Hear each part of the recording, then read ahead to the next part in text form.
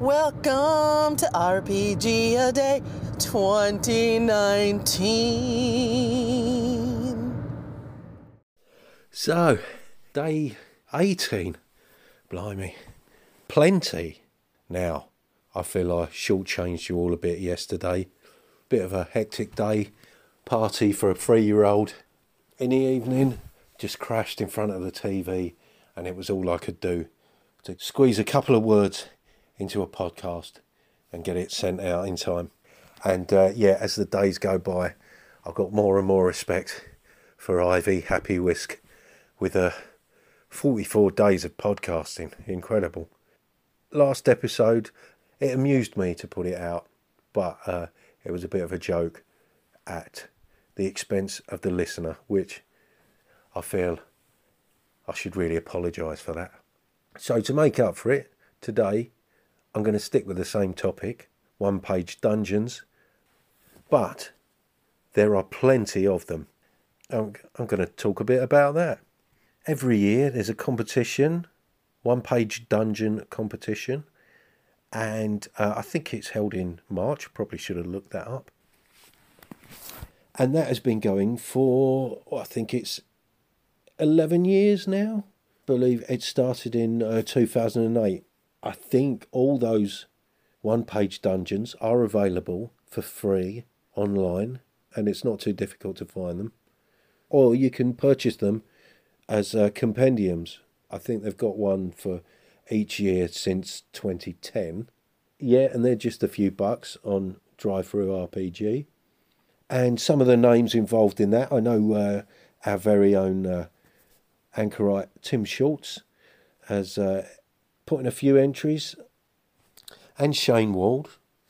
A few more names I recognise, obviously Dyson Logos, Glenn Seal, Eric Diaz, Nate Treem has had an entry in the last couple of years, along with Skirples, Michael Prescott, and Luca Rejek.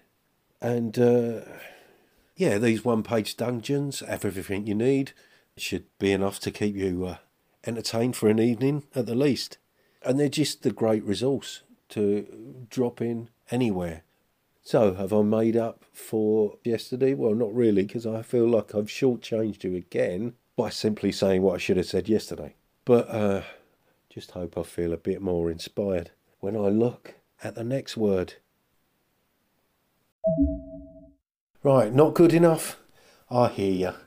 Don't worry, what I'm going to do is pull up a one-page dungeon at random and give you a read through. So what have we got here? Metal Hell by Aaron Frost. Now, here be spoilers, so if you intend to play this, skip to the end. Metal Hell by Aaron Frost. None who enter return. Resign yourselves to your miserable fates, and for the sake of the gods do not lament what might have been, for you are now condemned to the metal hell.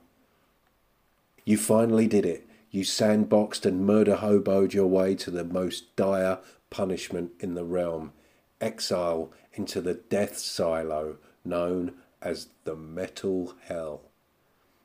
So we've got a map here, 5 locations. Location 1.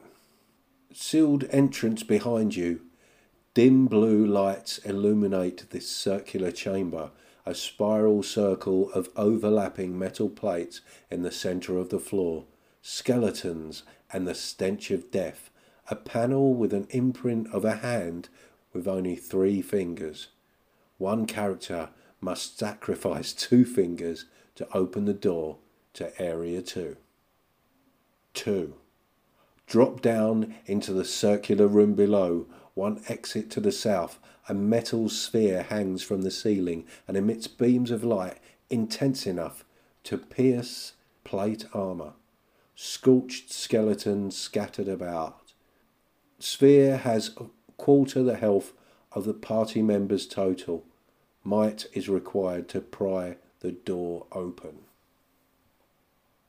3.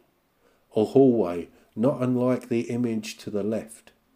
Metal pipes jut out of walls and bend into the floor. An illuminated doorway.